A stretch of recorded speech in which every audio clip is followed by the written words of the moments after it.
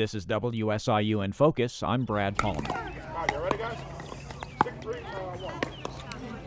This is the sound emanating from parks, community centers, and other locations across the U.S.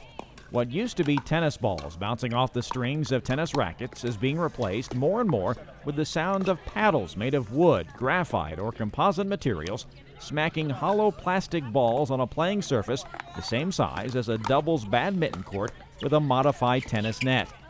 The sport is called pickleball, invented in 1965 in the Seattle area. It can be played in singles, doubles, and mixed doubles formats, and is described as a mix of table tennis, badminton, and tennis, but with an important rule change. There's a 14-foot section on the court, 7 on one side of the net, 7 on the other. They call the non-volley zone. And so you can't just run up to the net and hit the ball. So if you're skillful enough, you can bounce the ball in front of a person, and no matter how tall they are, you can stay safe. It's a safe spot to hit the ball. So that's what makes this game so fun and it's so challenging. That's Doug Brown, a regional ambassador who helps promote the sport in Southern Illinois and southeast Missouri. Like other parts of the country, pickleball is growing in popularity in this region as well. I saw a stat that said that during the past year, during the pandemic, it was 23% growth. I mean, it really is a sport that originated in the southern states, down in Florida, in the retirement communities, as an alternative to tennis. And, people that go, through the winter, they go to Florida, then they go home back east or back north or wherever, and they've taken it back with them. And it's really just taken off in all sorts of places, churches and schools and parks. Marion's got a nice complex. We've got a nice complex. I think Harrisburg has courts, Murfreesboro has courts, Pinckneyville has courts. And a year ago, none of them did. That's Craig Partridge of the Anna Pickleball Group. I saw nearly 70 players from Illinois, Indiana, Missouri, Kentucky, and Tennessee at the recent Southern Illinois Open at the Anna City Park hosted by Partridge's group. I learned the sport is for people of all ages. Bill Adams from Marion is 73. It's a lifetime sport if you want to do it, and when you want to play at the city level and just having fun, you don't have to be a great player. You put out as much as you want to put out. If you can't move to the right, tell your partner and they'll run around you if they have to. The two youngest players at the tournament were 17-year-old Grace Strop and 20-year-old Gus Winchester, both of Jackson, Missouri.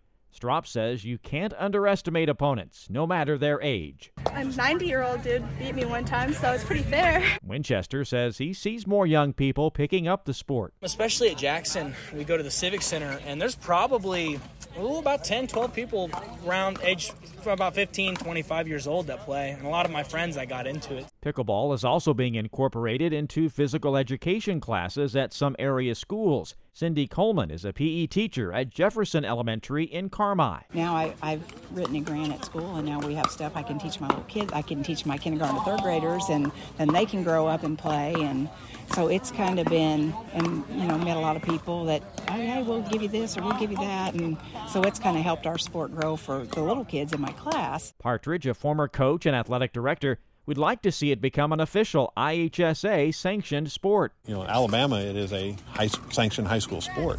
They actually have state tournaments and all that. So I'm thinking, why not Illinois? We could possibly pull something like that off if we get kids involved and get schools involved and wanting to do that. It's also a sport attracting former collegiate athletes. Christy Long played volleyball at John A. Logan College just over a decade ago. It kind of helps with court awareness, I would want to say. I'm a ping pong player, so it's kind of in between, I say, ping pong, and I've played racquetball before too. So I felt like it had all kinds of aspects to it that I'm like, it's awesome. Former Saluki swimmer and current SIU Student Recreation Center Director Corne Przetsky from South Africa says the transition to pickleball has kept him active and healthy. After swimming, racquetball, I just fell in love with that game too, but it is very hard on your body. So your knees, back, ankles, a lot of injuries happening there. So So when I started playing pickleball, after the games, you were still very tired, but you were never kind of hurt. You weren't aching your knees, your back, those kind of things. It wasn't the same as when you were playing racquetball. So now I'm like, I don't want to go back because I get a great exercise. I feel really well when I'm done exercising, playing the pickleball. The 6th to 8th of August, SIU is going to have a pickleball tournament right behind the football stadium. They're renovating the 8 tennis courts out there, and they're going to put 8 permanent pickleball courts, 2 futsal courts, and 1 outdoor volleyball court,